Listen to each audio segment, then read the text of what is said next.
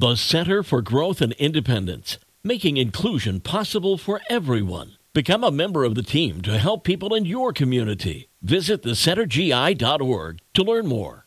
98.3 The Coast. It's the best mix in the morning show. Good morning. It's Mark Hamlin.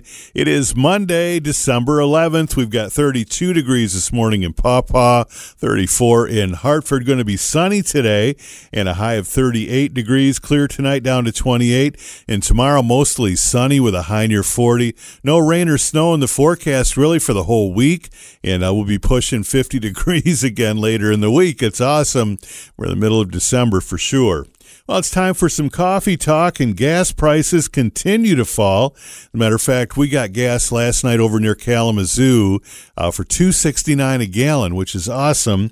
And with the lower gas prices, traveling to see family over the holiday weekends, a lot of people are doing it. It's nice, but it's not a vacation, at least according to a new survey. Survey found that 34% don't consider traveling home for the holidays a true vacation. 43% of the survey said that going home for Christmas makes them feel like they're a kid again and they're being parented. And 60% said while they love visiting their friends and family over the holidays, they feel exhausted by the end of it. That's probably why 71% of them need a vacation after the holidays to unwind and relax. And I know that for sure.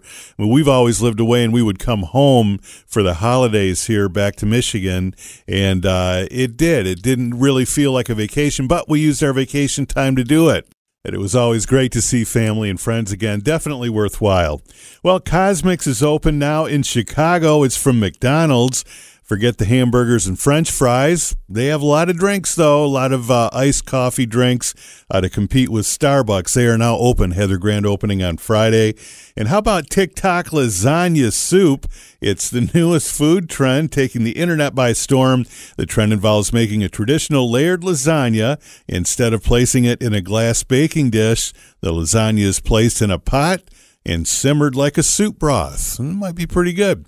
That's Coffee Talk for this Monday morning. We've got 32 degrees, mostly sunny this afternoon, and a high near 40. We'll check in with Carrie Peugeot here in just a minute and get the update from 98.3 The Coast.